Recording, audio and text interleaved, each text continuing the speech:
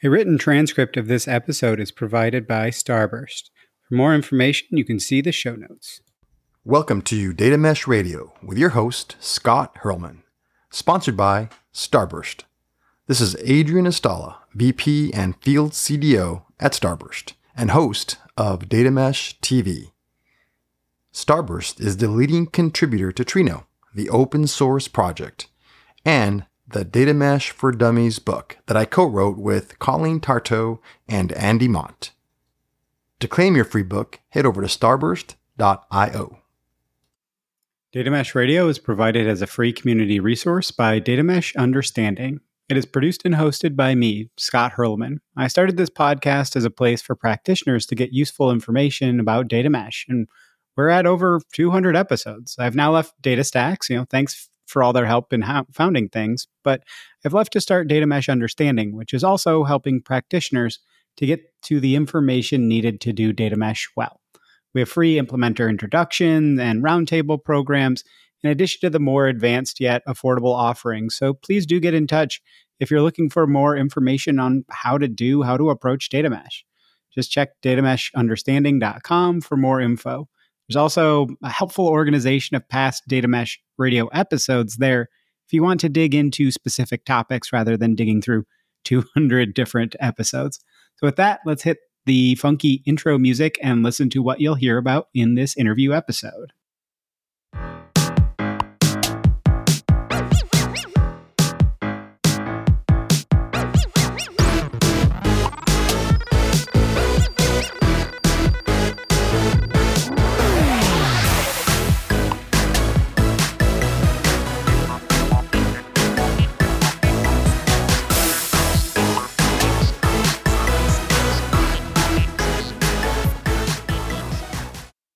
Bottom line up front, what are you going to hear about and learn about in this episode? I interviewed Scott Taylor, aka the Data Whisperer. You may have seen him on a number of funny LinkedIn posts. So from here forwards, when I say Scott, it refers to Scott Taylor and not some weird third person thing. It's also important to note that Scott differentiates data management from analytics. So things like data governance and infrastructure fall under the data management side rather than actually doing the analytics. So some key takeaways or thoughts from Scott's point of view. Number one, to actually reliably, successfully obtain funding for a data management initiative, you need to articulate the value of the work to the business. Why does this matter? Storytelling is key. Number two, the quickest way to lose your shot at securing funding for data initiatives is to focus on the how instead of the why. Most execs do not care at all how it gets done. They hired you, the data leader, to handle that. Number three, to get funding, focus your messaging on tying your data strategy and proposed data initiatives to the business strategy. Why does this matter? How will this drive the business strategy forward? Number four, be prepared for cynicism from the business side. Many have heard about how this or that data or technology initiative will be the silver bullet for far too long. Data mesh isn't a silver bullet, but also even when you're talking about things like data mesh, be prepared for cynicism. Number five, digital transformation is an enormous opportunity to change how your organization deals with data. Use that as a good point of leverage for funding your data management. It's a necessary foundation for a digital enterprise. Number six, the word story is about constructing a narrative, and telling is about effectively communicating. So storytelling is about effectively communicating what is the target outcome and why will this drive value. Number seven, data storytelling is an art, not a science. You need practice to get good at it. Don't make your practice be overly high stakes. Talk to a lot of folks on your side to hone your talking points. You don't publish the first draft of a book, do you? You find editors. Number eight, focus on empathy and listening to your audience's aspirations and pain points. Then tie your messaging about your data initiatives to those aspirations and pain points. Number 9, finally, when you get to a yes, stop talking. Is your point to get to the yes, or is it to tell them all you planned to tell them? It's probably to get to the yes. Okay, enough of just me. Let's hear from our awesome guest in this interview episode.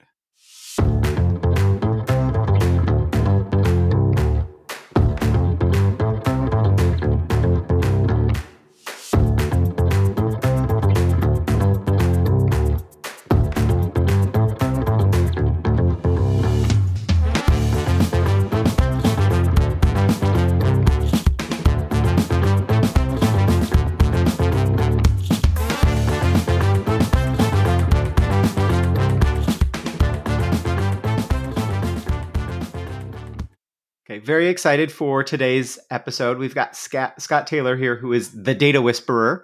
You may have seen many of his interesting posts on LinkedIn or elsewhere. And we're going to be talking today about kind of this theme that's been coming up a little bit, but we're going to get very explicit about it, of focus on the business value, stop using the data buzzwords, like really the data babble. We've got this bubble in data around this, and we need to kind of get out of that and stop being so pedantic, semantic about the exact data way that we talk about things. So I'm really excited about this because I think we're just going to have a fun and free-flowing conversation. But before we jump into that, Scott, could you give people a bit of information about yourself and your background and kind of what you're doing, and then we can jump into the conversation at hand. Hello, Scott. Thrilled to be here. Thanks for having me. And very excited as well to talk about the data babble and the data bubble. So I'm Scott Taylor, the data whisperer. I help calm data down. That's where that moniker comes from. My background is the data management side of the business, and we'll talk a little bit about that versus business intelligence, which is the way I bifurcate the whole industry there. I've been in the data business for 30-something years, so I go back pre-2K, having worked at Nielsen and Dun & Bradstreet and all these iconic data brands, and through that experience, talked to literally every kind of company and every vertical at every level of data maturity all across the earth, and began to see these common patterns and themes and situations at enterprises that were really struggling, not just with the data management and data governance activities, but very frustrated in how to articulate that value to the business side, to the business leaders, to their executive team, to stakeholders that had to be involved in data governance and standardizing data across their organization. And they had this huge frustration. So I really went out on my own a couple of years ago. It was really focused on how to help that part of the data space tell the right kind of data story, as I define it. We can talk about the different types of data stories in a moment. Help amplify their message, help them create a narrative to gain that executive and business attention that they need for, we'll say it, the funding that is required to build a proper data foundation. So today I do a lot of content, webinars, podcasts, events, all around the power and value of proper data management. Yeah, and I think that's actually a really good lens on it to even start about the data babble and kind of getting out of that bubble of moving past our buzzwords of what are the different types of stories, because there is, and the different types of conversations, because there is the driving buy-in, there's the explaining what you're doing, and then there's the like continued buy-in, like what, I told you I was going to do. It's the whole thing of at the beginning of a presentation, this is what I'm gonna talk about. This is where I talk about it. This is what I told you, and it's kind of that same thing of how do you do that. So, how do you think about breaking that down so that there is, like, if you're talking to data people, where do you think that they go wrong in their storytelling in most cases? Is it focusing too much on the technical? Is it focusing on intermixing the driving buy-in and explaining what happened or where you want to head and the vision and like all of that? Like, where do you think it really starts? Where it starts to go wrong? It tends to start to go wrong, and you alluded to it, in focusing much more on the technical, or what I like to characterize as the how it gets done. Or even worse, coming into a meeting and explaining for the first 20 minutes how we did it when nobody understands why it was done and why it's important. I focus on the why. I remind people that if you're going to talk to, let's say, your CEO for 5 minutes, they don't care how you're going to do it until they understand why it's important. You need both. You need how and why. If they say yes, you got to know how to get it done. But we, as data professionals, we tend to start and are very proud of all the techniques we used and all the tools we might look at and all the ways we tried it. People don't have time for that on the business side. I hate to break it to anybody out there. They're not interested. They're simply not interested in these internal, technical, operational, procedural steps that it took for you to get to the conclusion you're trying to present. So start with the why. That's not my phrase, right? There's a lot of folks out there talking about the why, but it's always been there.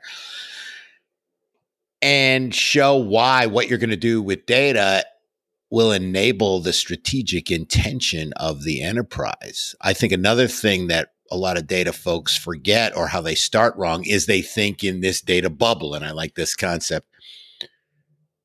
It's all focused on the data. It's focused on the business, and they need to understand their business. And I think there's some lack of common understanding across the data industry about the actual business that some of these data folks are in. What does your company do? Why is it important to the relationships they have? What brands do you create to establish that value with your relationships? These are common things across every type of enterprise, but understanding that up front is going to help you a long way if you're trying to do something with data in an organization. Yeah, I think that's a really good point of when we're thinking about our own work. There's two aspects of there that you kind of talked about. One is, well, maybe even multiple beyond that, but the ones that I was thinking of was, how does this play into the bigger thing? Because you're focused on your own, into the bigger organization, to the bigger strategy. Many people start from the data strategy and then try and tie it to the business strategy, instead of what's the business strategy, and then let's build our data strategy around that. And then when we have our data strategy, then we have our data tactics. Like, what are we actually going to do? And that. But I think the other aspect is, in a lot of engineering and things similarly, there is a lot of, well, is that going to work? Like, let's talk about the mechanics. Let's talk about the pushback. But they hired you for a reason. They hired you to get the job done. So why are you talking so much about the how, unless the how really broadly impacts the business, right? They don't really care if you're doing a data mesh or a data fabric or what whatever you want to call it. That we need to focus on the conversation as to what do they want to hear about, instead of what do we want to tell them, right? And I had an episode recently with Liz Henderson where I said, like, why, oh why won't you start from the why? Of like, please, just when you're talking to people that aren't in your data team, when you're talking to people in your data team, yeah, they want to talk data. They really want to talk about this stuff. And you build that camaraderie, you build that, like, we're doing this together, we're doing awesome things, this is exciting, this is fun. But like, how can you tell me a couple of stories of maybe what's happened when you've worked with some people to actually change the way that they're communicating and what that's led to? Because some of this is also us just telling people, go do this. But like, how have people been able to evolve this that you've seen, and what have been the results of that? Because I want people to feel inspired that they want to do this, instead of this is just another laundry list of things that they want to do. Does this make your life easier if you figure out how to do this? Does this make your job easier? My objective is to help people get funding and support for the work they do. That's a challenge in most organizations. They're not getting enough funding. They're not getting enough support. They're not getting enough attention. So I would hope it's important to every data practitioner out there, and certainly anyone on the leadership side in the data space, to get that support. And especially when you look at the subset of the data world that I come from, which is data management, data governance, data stewardship, master data, reference data, metadata versus analytics, data science, data visualization, where data ends up. I focus on where data starts, and you got to start the right way. You don't need, a quote from Yogi Berra or Yoda or something talking about if you don't start the right way, you're not going to end up in the right place. It's basics. And the technique is storytelling, which is not new. It's something I've done my entire life, but you need to get folks emotionally attached to the concepts you're presenting and bring them along.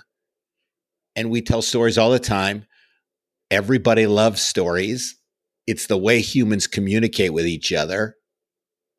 I smile a little bit that data storytelling is such a thing now, when storytelling's been everywhere, and I've been a storyteller all my life. Sales, marketing, strategy, all the communications, those are all forms of storytelling. Every type of entertainment is a storytelling exercise. Movies, TV, music. Why do some of them work and some of them don't? So you go back to, I divide up this concept of data storytelling. You want to think about it in 3 different segments. There's the data part, which I rarely talk about. That's the part that most data folks are focused on. That's the part they know the best. There's the story part, which is constructing some form of narrative to make this make sense in order. There's exposition, there's a climax, there's a conclusion, there's a call to action. And then there's the actual telling part, which is a whole different practice area on its own. Do you have the techniques that you need to communicate? Can you stand up in front of an audience and share your message with the right kind of energy, the right kind of timing, the right kind of intonation? I come from that world. I'm probably one of the most soft-skilled guys in the data space. I don't actually work on data itself. I work on how to talk about it. I like to say, I think I have a fear of not public speaking. So I come from a very different angle than a lot of folks from data who are rooted in much harder skills, right? Science versus art. Science has a logic to it that you learn, and things, if I put A next to B, it should equal C based on experimentation and research and the laws of whatever physics you're following, even if it's metaphorical. Art is very different. Stuff doesn't always work. There isn't an absolute formula. You can't put it. If there was, then every movie'd be a fantastic movie and every song would be a hit. And they're not, no matter what ingredients you put together. So there's a lot of artistic, creative, emotional, soft skill elements to that. And what I do in my little part in the data space is focus on those techniques that have worked to get people to understand the benefits of what you're trying to present. To answer your question more directly, what does that look like? How has it been done? The objective is, in general, you want to get people to go, especially when you're talking, let's say you're talking to a CEO who has no data background. They're steeped in the business. They understand where the company's trying to go. They're setting the strategy. They're the top leader, but they're not data, I don't want to say literate, but they don't, IT scares them, or that's all technical, or I don't want to hear all that stuff. You got to get them to go from, I have no idea what you're talking about, to, we can't live without this. That's the journey you want people to take.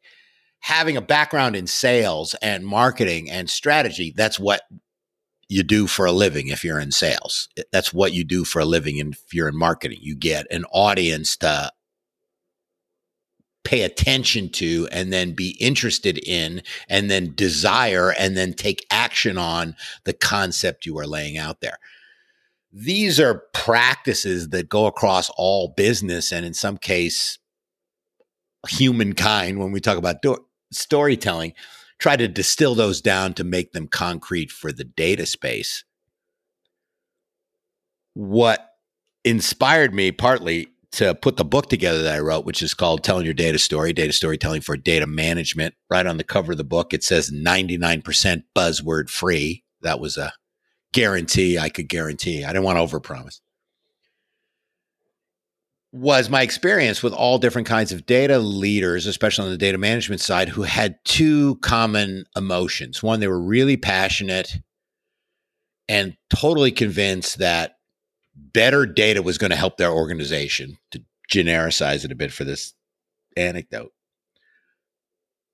So they're really passionate and excited about that, but they were also immensely frustrated that nobody would listen to them. And when you look at data management versus business intelligence, data science, analytics, and so on, the data management side is particularly dull, clerical, boring, back office, not new. It's the data version of you got to eat your vegetables before you can have your data science dessert. It's not the fun stuff. It's not the cool stuff. It's not the sexy stuff. It's not the sparkling stuff. But these people are really passionate about it, and they do understand that if you don't have a foundation, using a well-worn example, you can't build a proper house, even if the people who are funding it care about the trim on the house and the drapes in the upstairs bedroom. They're not talking about the concrete you got to pour in the foundation and making sure the stuff isn't built on mud. So there's many, many examples of getting people to open their eyes to that. And that's probably the most thrilling part of all the work I have ever done, is seeing somebody understand it and go, oh, that's why that's so important. One thing that you said in there about that I think could be really an interesting concept for people out there. You were talking about like film and movies and books and TV and all that. And there's like a 3-act play type thing, right? Of this is where when you're talking about how to write a good screenplay, and then there's the, how to make a good screenplay great or whatever. And it's like, okay, there is a framework for talking about these things, but that's the foundation. That's the bare minimum.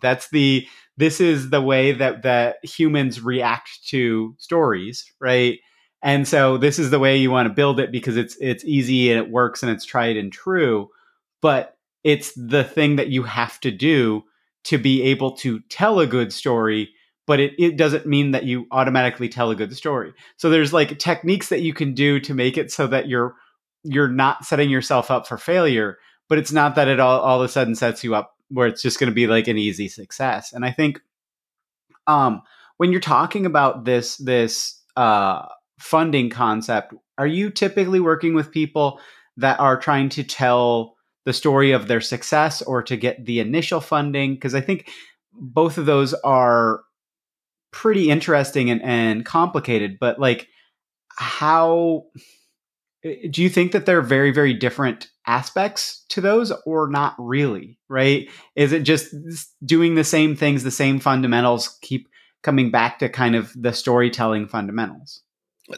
I think that the fundamentals go back to the fundamentals, which is kind of why they call them fundamentals. So there's the story technique. And in the context of business, which I think is obviously very different than entertainment, you want to get more precise around the approach.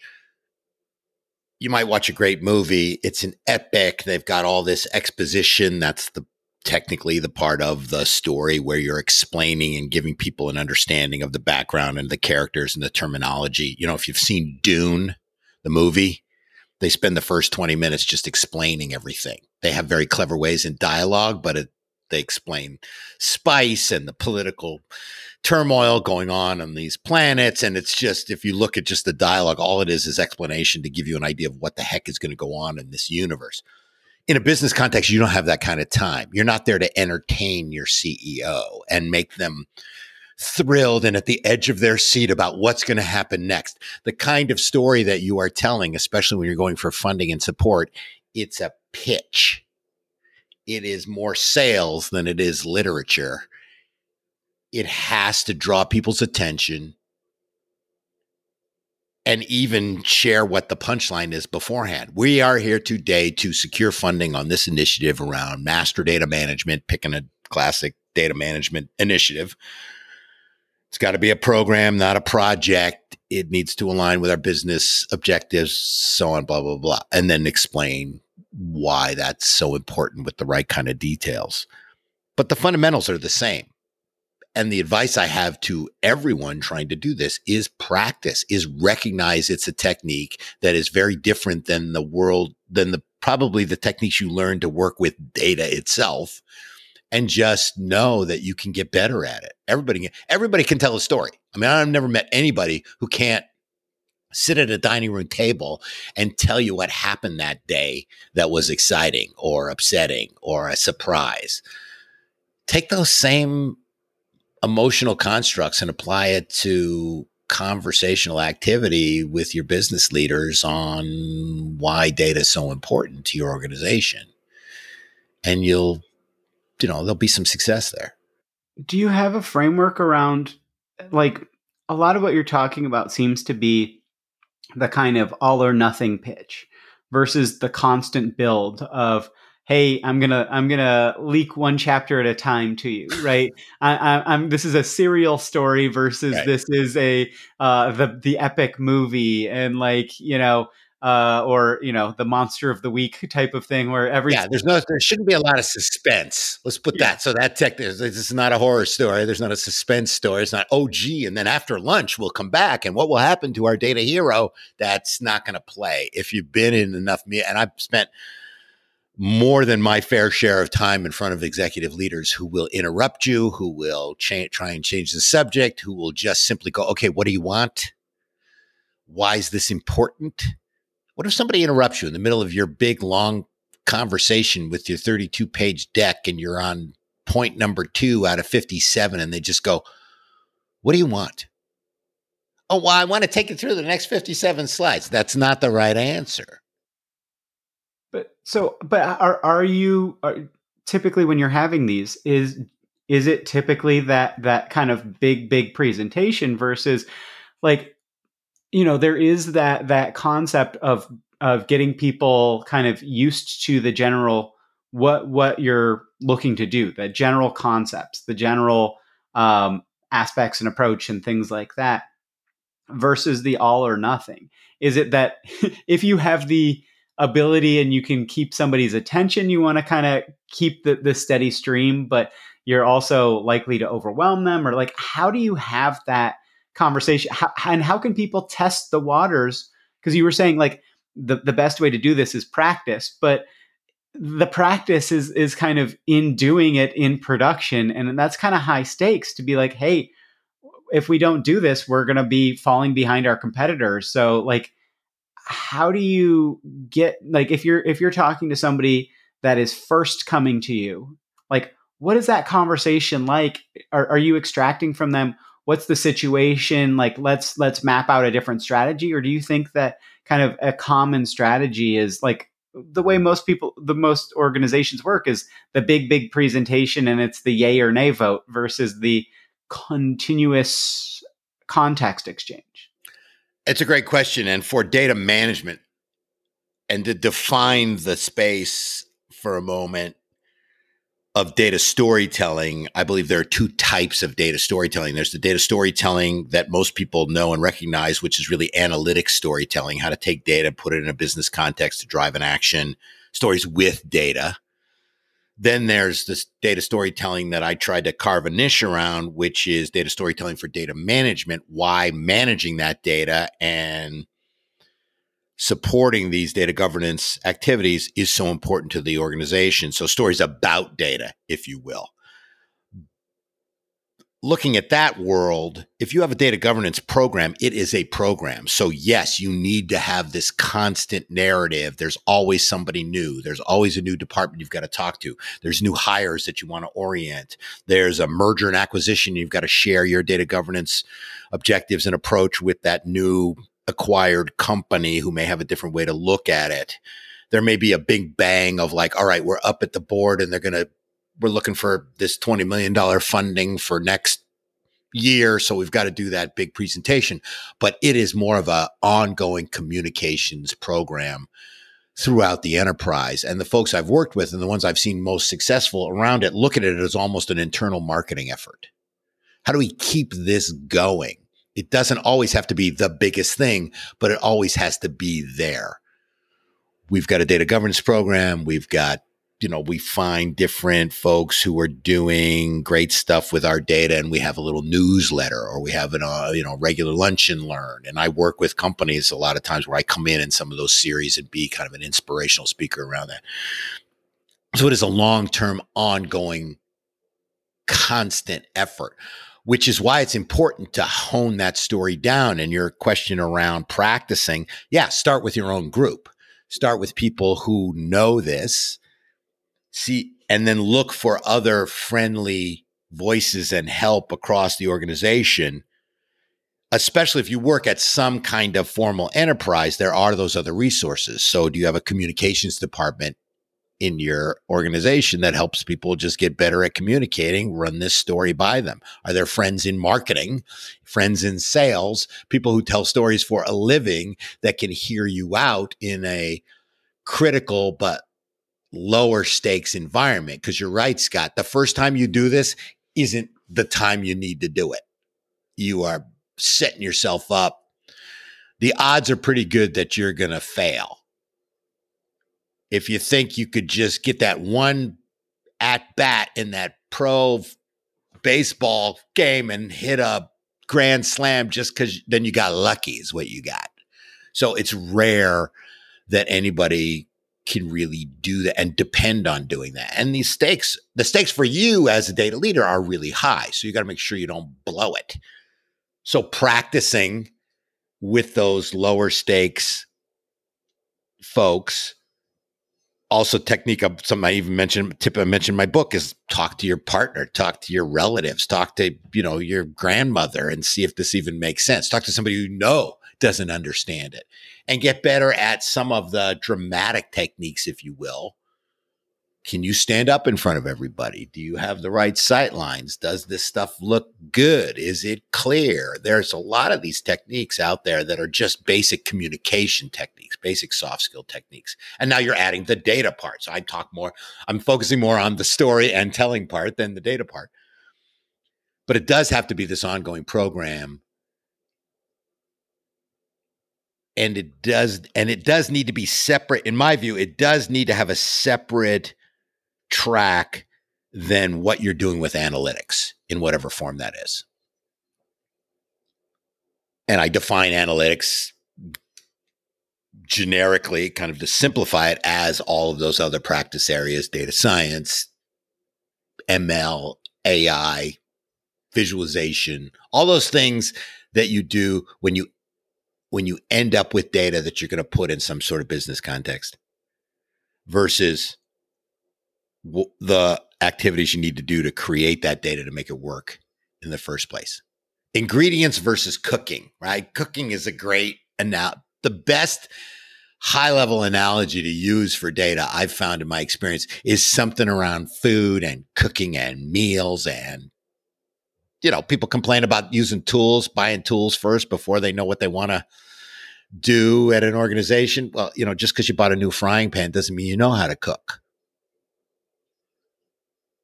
If you bought a new frying pan and you know how to cook, but you got rotten eggs, then that omelet isn't going to be very good. There's lots of ways, if you have bad ingredients, you're not going to make a delicious meal. There's lots of ways to articulate to somebody through analogies and metaphors the importance of what goes into these data processes and how critical it is to everything else you're going to do with data across the organization. So when you think about these programs, like a lot of these things are very, very large scale. So like a lot of the audience obviously is quite interested in data mesh. If someone were, data mesh completely transforms the way, a lot of the way the organization itself, not just the data team, the organization handles information flow and like actually exchanging information, not just the ones and zeros of data, but that we actually have the data management aspect is also handled by those folks, and we enable them to actually do that. But when we think about if somebody is like, I'm bought in, I want to take my organization and apply data mesh. And yes, it's going to be different for every organization. And yes, you can say they should all just come talk to you and you'll you'll get every. I'm not scalable enough. Yes, you can buy my book, but I don't have all the answers. You still get right. but like, this is a very, very large scale transformation, but you also kind of have a kind of a boxed in window to prove out, is this something that we want to pursue? Is this really going to work for us? All of that. Like, how would you recommend people start to approach telling that story? Would it be to kind of start seeding the in the background of saying, hey, here are some data challenges that we keep having, or hey, here's this thing around our business strategy that we missed. If we had had the data around this earlier or cleaner or better than this, but that can also kind of put you in a precarious situation of, well, weren't you supposed to fix that before? You know what I mean? Exactly. Like, how do you have that kind of build up so that there is the that the audience is ready for it, right? Like what you talked about, no suspense, no horror movie or anything like that. You don't just have somebody just go into a random movie theater and they don't know what movie they're going to see. You might have that. You might show them like a kind of fun or uplifting or comedy movie, because in general, people are going to be okay with that. But if it's like a very, very emotional or a very like horror, like slasher movie, and somebody's not ready for it, that's not great, right? So how do you kind of prep them so that you can, how do you tee them up so that you can knock them down, right? Like, how do you set it up so that you actually have a chance for success? Is there like a strategy that you recommend, or is it very, very specific to the organization and you kind of have to again, buy the book or whatever, but like that you really have to measure out a bunch of different things to figure out what is the right strategy? Or do you have a strategy that you generally recommend for getting people primed to actually be able to win the approval for this kind of big ask that you're making? If there's a single thing to do, it's to go hear what your leaders are talking about already. Look at your annual report. If you're a public company, watch your Investor Day presentation that they already posted on your site.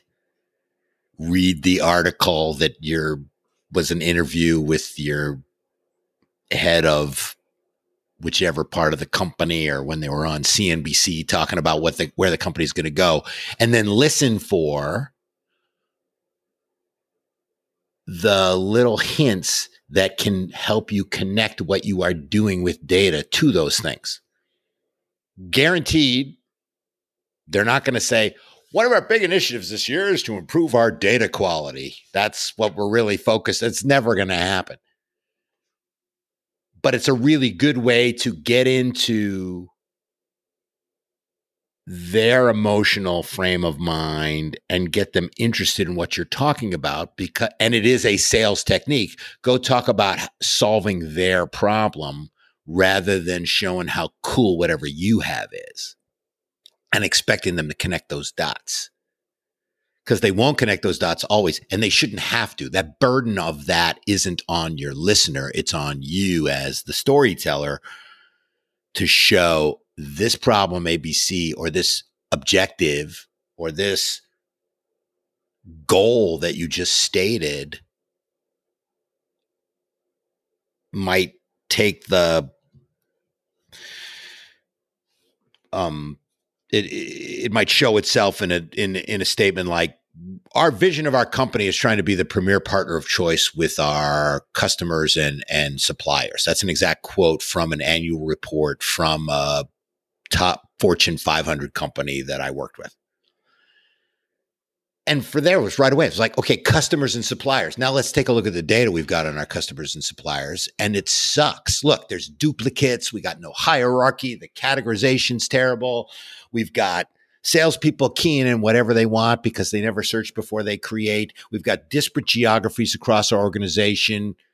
Different departments call markets different stuff. You can find a billion problems These are all data management problems. These are not analytics problems. They feed into problems that happen in analytics, but they start with data management. And very quickly, I've shortcutted it for this conversation, but you can very quickly draw those lines and connect those dots between what you're trying to do, the strategic intentions of your enterprise, as I like to put it, the vision of your company, and why data management is going to help you get there. Another guarantee is it will help you get there. It absolutely will help you get there. And if you don't get there, part of the problem is because the data you've got supporting those initiatives isn't good enough. Every company wants to leverage data. We're all struggling on how to make it work. But speaking the language of the business is really the only way to go. The exception to the rule is going to be that very unique case of somebody who has a technical head and cares about those techniques, but don't expect that. That's rare. That's going to happen. And frankly, if it does happen in a room with a number of people, that person is going to distract from the real point of the story. So, talk to them later over lunch. Here, we'll show you how we did. We'll show you our latest analytics graph hub fabric mesh and how wonderful it is. But those clues are everywhere. I find that I picked up this technique. It's not new to me, to the world, but it was something I used a lot for decades. If you're going to go talk to, like, for instance, I'll give you an example. I was going in on a pitch meeting with a couple sister companies at Nielsen. There were 6 companies. We had an hour with the president of Coca-Cola. Okay. The real president of Coca-Cola. The VP of marketing of Coca-Cola is sitting in the room. There are people in the media world who would give their first and second born to be in front of the head of marketing for Coca-Cola. 6 Nielsen companies. We each had 9 minutes, and there was a 1-minute changeover. I had done research on the president of Coca-Cola. There were some things he said in an industry article. It was very simple. And he talked about customer. He talked about customer relationships. And the service that I was representing at Nielsen was a customer master cleansing and structuring service. So I knew that we could help him with this thing called customer. And I put a quote up. And even though it wasn't suspenseful, I think it was rather dramatic. And I put the statement up almost generically saying, well, it's important to whatever the language was. And I go, and I know you agree with this. And the next slide was his name and picture under it because you said it. So there's no denying it, right? I've got him dead to rights. Not that I'm tricking him, but it was like, yeah, if customer's important, here's what we know about your customer file and just a little touch of some of the challenges, and we can fix it. So we got the call back. All my sister companies did not get the call back. Now that took, there was a lot of experience. It took a little guts to sort of get a little edgy with the president of Coca-Cola in front of everybody else. But we grabbed their attention by literally using their own words. So your leaders will say stuff and talk about things. And again, he did not say, what we need is a better customer master maintenance process and outlet, classification. He didn't say that. It was a generic, visionary statement about the importance of their relationships. And anytime you hear a leader talk about relationships, there are data domains that directly connect to that. Relationships for an enterprise, customer, vendor, partner, prospect, citizen, patient, consumer, whatever you call those relationships are going to be different based on the vertical or the category you do business in, but you all have relationships. If you don't have relationships, you don't have a business. And the data about those relationships is literally the most important data an organization has, which is why you've got to start there. Yeah, I'm training some folks internally at DataStax right now on how to work with community people, and what I say, like, most of the time you're reacting to somebody saying, you're not just reaching out and saying, hey, do you want some Apache Cassandra? That's not going to work, right? Sure. We just ran out. Yeah. Glad you called. But they're what I call openings, right? And they're conversational openings where people are expressing a frustration, whether it's around our technology, another technology, or asking a question, or are celebrating the technology and saying, oh, I did this thing, or, oh, I got certified, or anything like that. And these people that I'm training, they're typically coming from a sales background. And most of the time, what they're trying to focus on is what I want to tell you instead of what do you care about? What did you just say? I'm going to react to what you said. What matters to you? What, like, they're a human being. You don't go up and, just even, I don't like to really use dating analogies, but they work well. When you're on a first date, do they say talk about yourself the whole time, or do you say listen more than talk? Right? How do you build a relationship with somebody if you're just waiting for your time to talk? Right? Like, this is the thing, even just from podcasting so much, that I've had some people ask me, like, oh, I think you do, I don't want to toot my own horn, but people say, yo, I think you do pretty good interviews and all this. Like, what's your secret? It's like, I just listen to what they say and I react, right? It feels like that's like being, kind of demeaning to what I do. But really, at the end of the day, I'm listening to my guests to have them tell me, like, where they want to talk about, what's interesting, and I react and I can dig into, there are some episodes where I say, okay, you just said this one thing. I'm going to dig in for 40 minutes on this one sentence, and we're just going to expand and expand and expand and expand.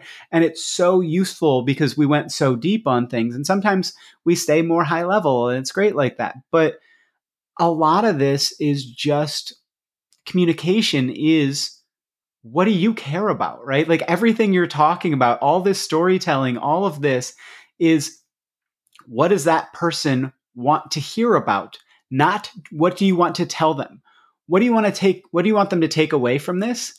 Well, if you're just talking at them, that's not going to work. So, like, how do you bring them into the conversation and they open up their brains for you to put the information that you want in, so that they take away the thing, but that you're not just trying to shove it in, right? You're not trying to just do it. It's a lot easier to get through a gate if somebody has opened it, rather than trying to just push your way through it, right? So, like, how do you open that gate to being open to this? Like, what have you found really useful techniques, or is it different for each person, or is it laying that groundwork ahead of time and making it so, or is it just nailing the presentation, or what have you made it that makes it so that they are primed, right? That it's a combination of those things, and I think the one you hit on, which is the most important, is that listening part. And that empathy part. Do you understand what their situation is, or can you somehow gain an understanding through a conversation with them or interaction to see and what their situation is? And these transcend data, right? We're applying this to data, and I think the data and scientific and more technical aspects of the world, which are rooted in very hard skills, don't necessarily get exposed to a lot of that. I had a liberal arts background. I love it. I'm glad I did. So and I'm applying that to data, found my little place in the data world. But people should know and hopefully feel encouraged by the fact that we're not talking about very specific data storytelling techniques here. Again, we're talking about the story part and the telling part, which transcends it's across all humankind. So listening, yes. And I consider those kind of conversations, they're more jazz than they are classical music. It's an interplay. It's an improvisation. So the homework comes in, are you ready? Do you have that nugget of a response that fits that particular interaction? Do you hear something that may shift around? Again, I was playing with it. The objective is not to get through all your slides. I've said a million times, and there are people who will, having been just hard, cold sales for a long time, oh, I don't want to interrupt you, but I've got a question, and I go, my objective here is not to get through all my slides. That's not the point.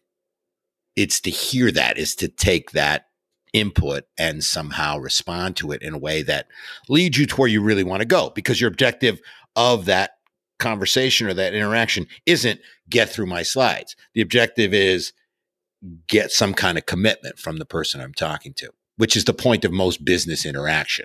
some sort of commitment, acknowledgement, action they want to take after this communication has happened. That's why I mean it's a pitch more than it is a epic story or a poem.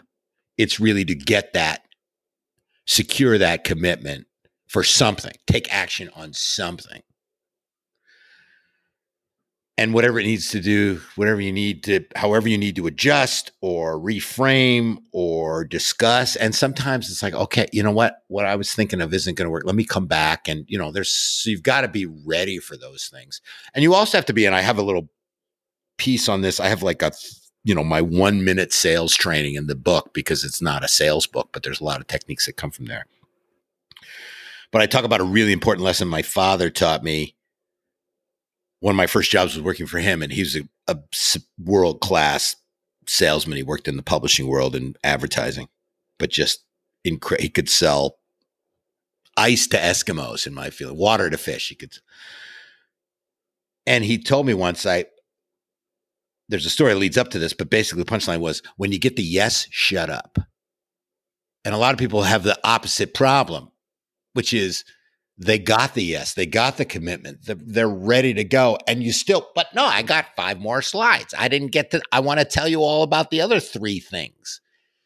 If your point is to get that yes, to get that commitment, and when you say shut up, it's like you don't have to keep convincing them. How many times do you go in like a real sort of sales interaction with somebody at some low transactional level, and you're like, okay, yes, and they still talk to you about, oh, and I've got this feature and that feature, and oh, you can do it. It's like, I said yes already.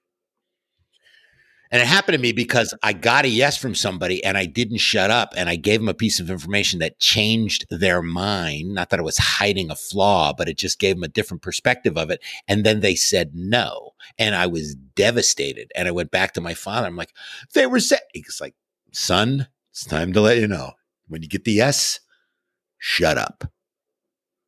Yeah, it's almost like storytelling isn't the actual right phrasing for it, but we don't have a good phrase in English because it isn't telling. It's like story conversing, story, Right. Yeah, conversation, right, yeah. like listening and reacting. It's not, but there isn't a good word around that because exactly what you're talking about. And people will tell you their problems. They will tell you their challenges. If you get to the right folks, they will open up. People want to talk about their pain. And in the data management space, especially, and in working with data in an organization, there's a lot of pain. There's a lot of pain across the whole organization. So I sold data management and marketed data management services. So I'd have to go and hear about data management pain. But if you are in data management, you're trying to use that expertise to bring value to your organization, another tip is go look for that pain. There's pain everywhere. There's problems everywhere in your organization. There's problems in sales, finance, marketing, operations at the executive level. Go hear those first before you come in and say, here's 19 things we can do. Here's the next set of data products we're going to create to monetize. Like, that is more telling than in a, versus selling, versus interacting, versus trying to solve a problem. And these are classic, basic stuff that people always come back to in training. But listen, go hear them out, and they'll tell you all kinds of problems. They're going to share their world with you. And it's a beautiful thing. If you keep your mouth shut and listen for those things, they'll tell you all kinds of stuff.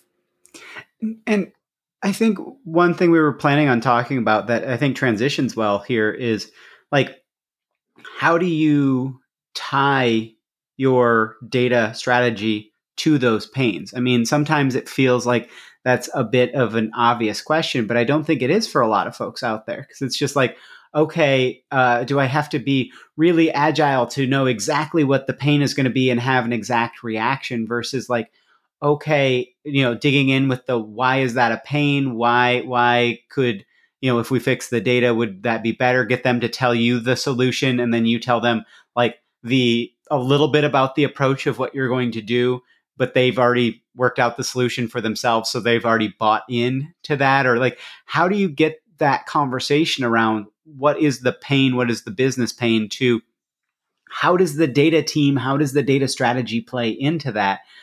How do I how do I take that pain and then create a useful story off of it and get that funding to actually solve them? And then how do I kind of follow up with them, tell them I've solved it, like show them I've solved it, like get them so that they're ready for the next thing. Like, I'm kind of just asking you to solve all the challenges around data storytelling, but at the same point, like what have you found there that works? I put a framework together that kind of grew to organically after all my work and then working with a lot of organizations. I call it the 3 V's of data storytelling for data management. It's clearly a knowing wink to the 3 V's of big data. But mine, and it's all over my book, are vocabulary, voice, and vision. And so we've touched on a number of these things. So this kind of pulls it together for me in our conversation. You start with that vocabulary. What terminology to use? What's the nomenclature? What's the avoid the data babble, the data argot, the things that are confusing and technical, use business terminology. The voice is how you present it. Do you have a common approach? You want to harmonize this kind of storytelling in your organization in some way. Harmony doesn't mean everybody sings the same notes, but it does mean they sound good together. So we've all got the same kind of 1, 2, 3 things around why data is so important. And then you want to point it all that effort, 100% of that effort at enabling the strategic intention of that enterprise at your business vision. How does it support your business vision? I kind of bristle slightly when I hear a lot about the work in, quote, data strategy, because that data strategy must be the business strategy. It's not even a question.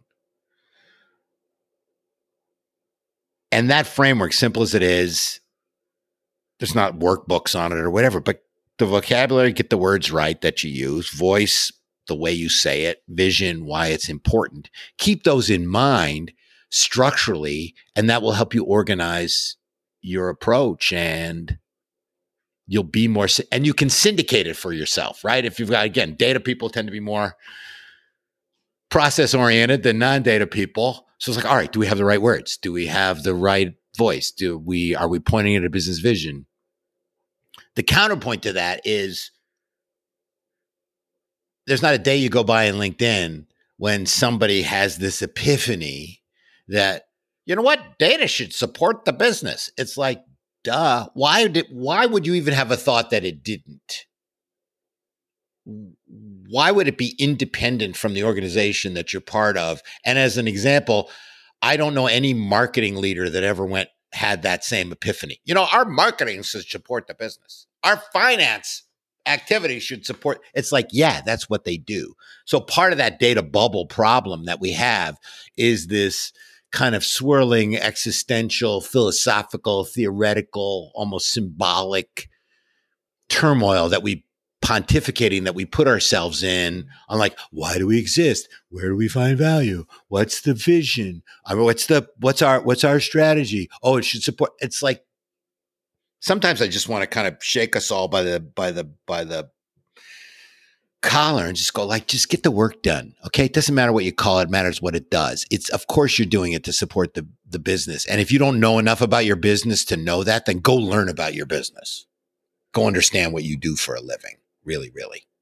So getting off on a little rant there, but this is the kind of stuff that kind of, again, my combination of my passion and my frustration around this space. There was a conference earlier this year where somebody noted that it was pretty much all data people talking to data people. And it was like, and it was data industry folks talking to data industry folks instead of talking to the end users. And that it was just kind of this, inward facing, and everybody was like, oh, this is so fun. This is so awesome.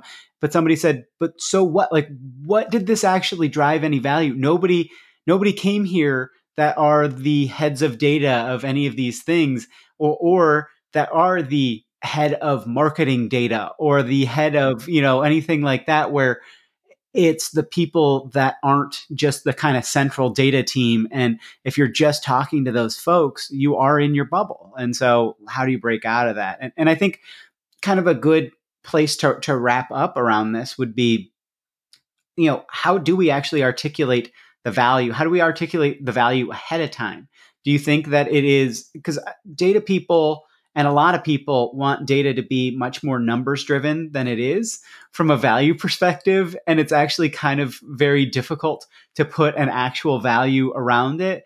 So do you get the other person to tell you what would be the, the negative consequence of if we don't do this, or like how have you found talking about that actual value and tying that value around what was done around data to not take the spotlight and say data did this versus like you see what happens when we have the data collaborate, the right data strategy with this.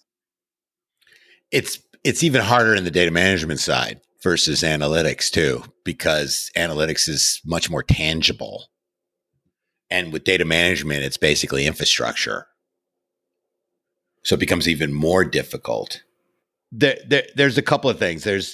One is a cautionary piece of advice, which is in the data space, you kind of have a lot of cynicism, I think, on the business side, because there have been attempts over the years for generations talking about how we're finally going to get there. This is it. This is the latest thing. This is going to happen. So just kind of know that going in, that it's not always a fresh face you're going to be talking to. It's somebody who may have just gone through 2 decades of implementation on stuff and it still doesn't work, whether it's boiling the ocean or it was, we went to this thing or that thing or whatever. So there's that you got to recognize. When I think about value from data, I think about it, again, I try to boil it down. I try to really simplify it. From my experience, there's only 4 ways data can bring value. How does it help grow the business, improve the business, protect the business, and sustain the business? Those are the 4 things that data can do for an organization. In my view, those are the 4 things that every organization wants to do, and kind of the only 4 things they do. Grow the business might be increasing sales. Improve the business might be operational efficiency. Protect the businesses certainly in things like mitigating risk.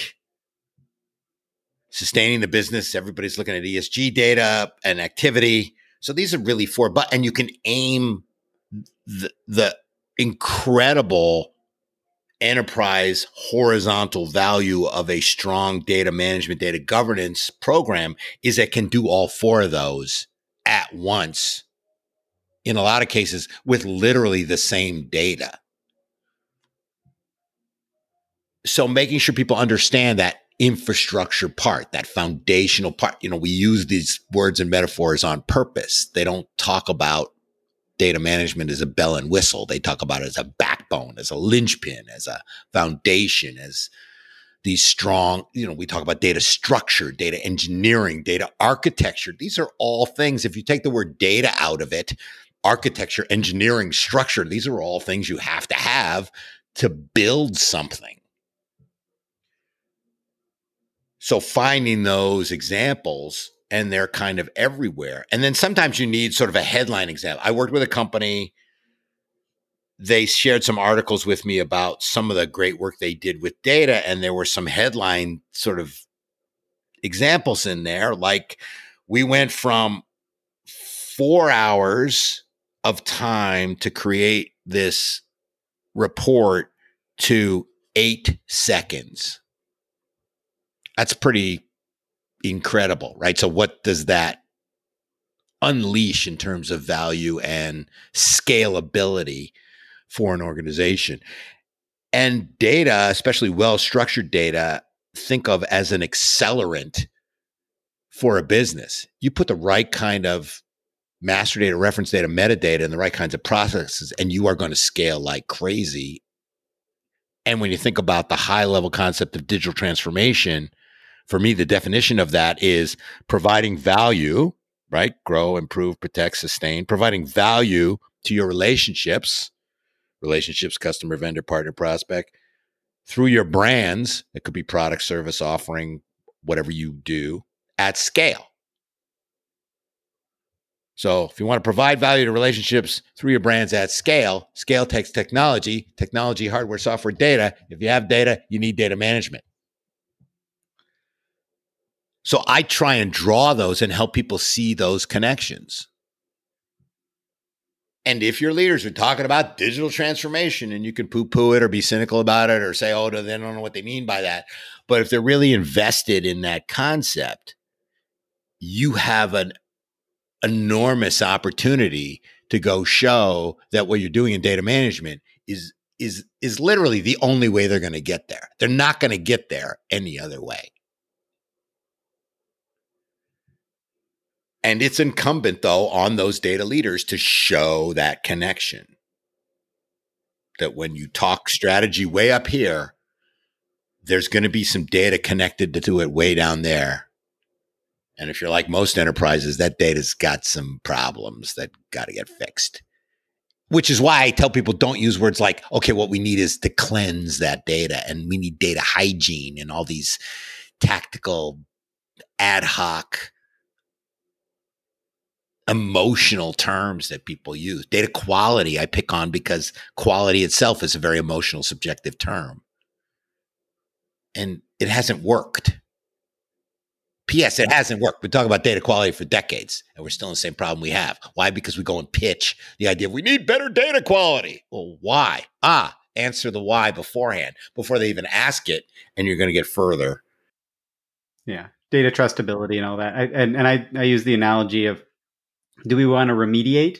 Do we want to clean up the river after people have dumped a bunch of things in it?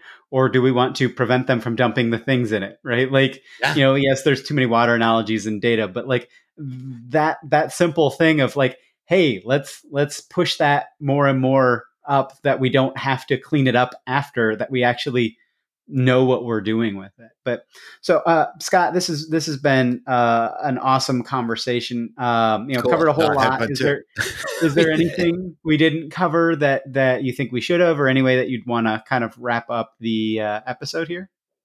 We touched on a lot of those, on a lot of the concepts that I really are important to sort of my philosophy. So that was great. I just go back to, you can boil my whole philosophy down to this 3 words, which is truth before meaning. You want to determine the truth in data before you derive meaning out of it.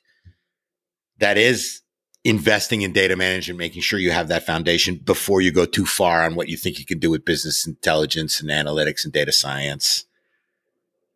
So truth before meaning for me is my bumper sticker. And I have the hat that says, hence the meaning of my truth hat there. But it's not chicken or egg. It is egg and omelet. You got to have that truth first before you derive any meaning out of it. And you'll be a lot more successful in whatever you're doing with data. If people trust it, if they can depend on it, if your data scientists don't spend 80% of their time munging and wrangling, they spend more time doing actual data science work. Yeah, I think, in data mesh, it's almost like the definition of truth becomes a little looser, because you can actually have that high context exchange to say, hey, we think this is true, but we're not sure. But like, let's talk about what do you actually need to understand is this truth, right? Like, oh, you don't have to care that like the data completeness or the timeliness or the whatever. That's not the thing that matters to you. What actually matters, instead of, ta-da, I have presented my data to you, you will now use my data. It's like, it actually creates this back and forth conversation. And I think people just want to depend on, if you get a report and somebody questions the report because that hierarchy is not the way they look at it, or it's missing, you're way, but you've gone back. It's like chutes and ladders. You hit that, like, you shoot way up at the top and you're way back at start there, and you got to build back that credibility, and it takes forever, because then they just don't believe, even if that's good the next time and it's right, there's still this like inkling of, it's why it's so important. I know we didn't talk a lot about sort of the data mesh terminology. That's fun. I have a lot of fun with that. Versus a lot of the other activities that are going on in the marketplace. We could save that for another time, maybe. I think the data mesh aspect of talking about it, again, like I keep telling people to not talk about it with the people outside of the business. And that this is that conversation of, we're talking to people outside of the data world. When you're talking inside the data world, yes, talk about it, right? Like, great, but they don't care. They don't really, care.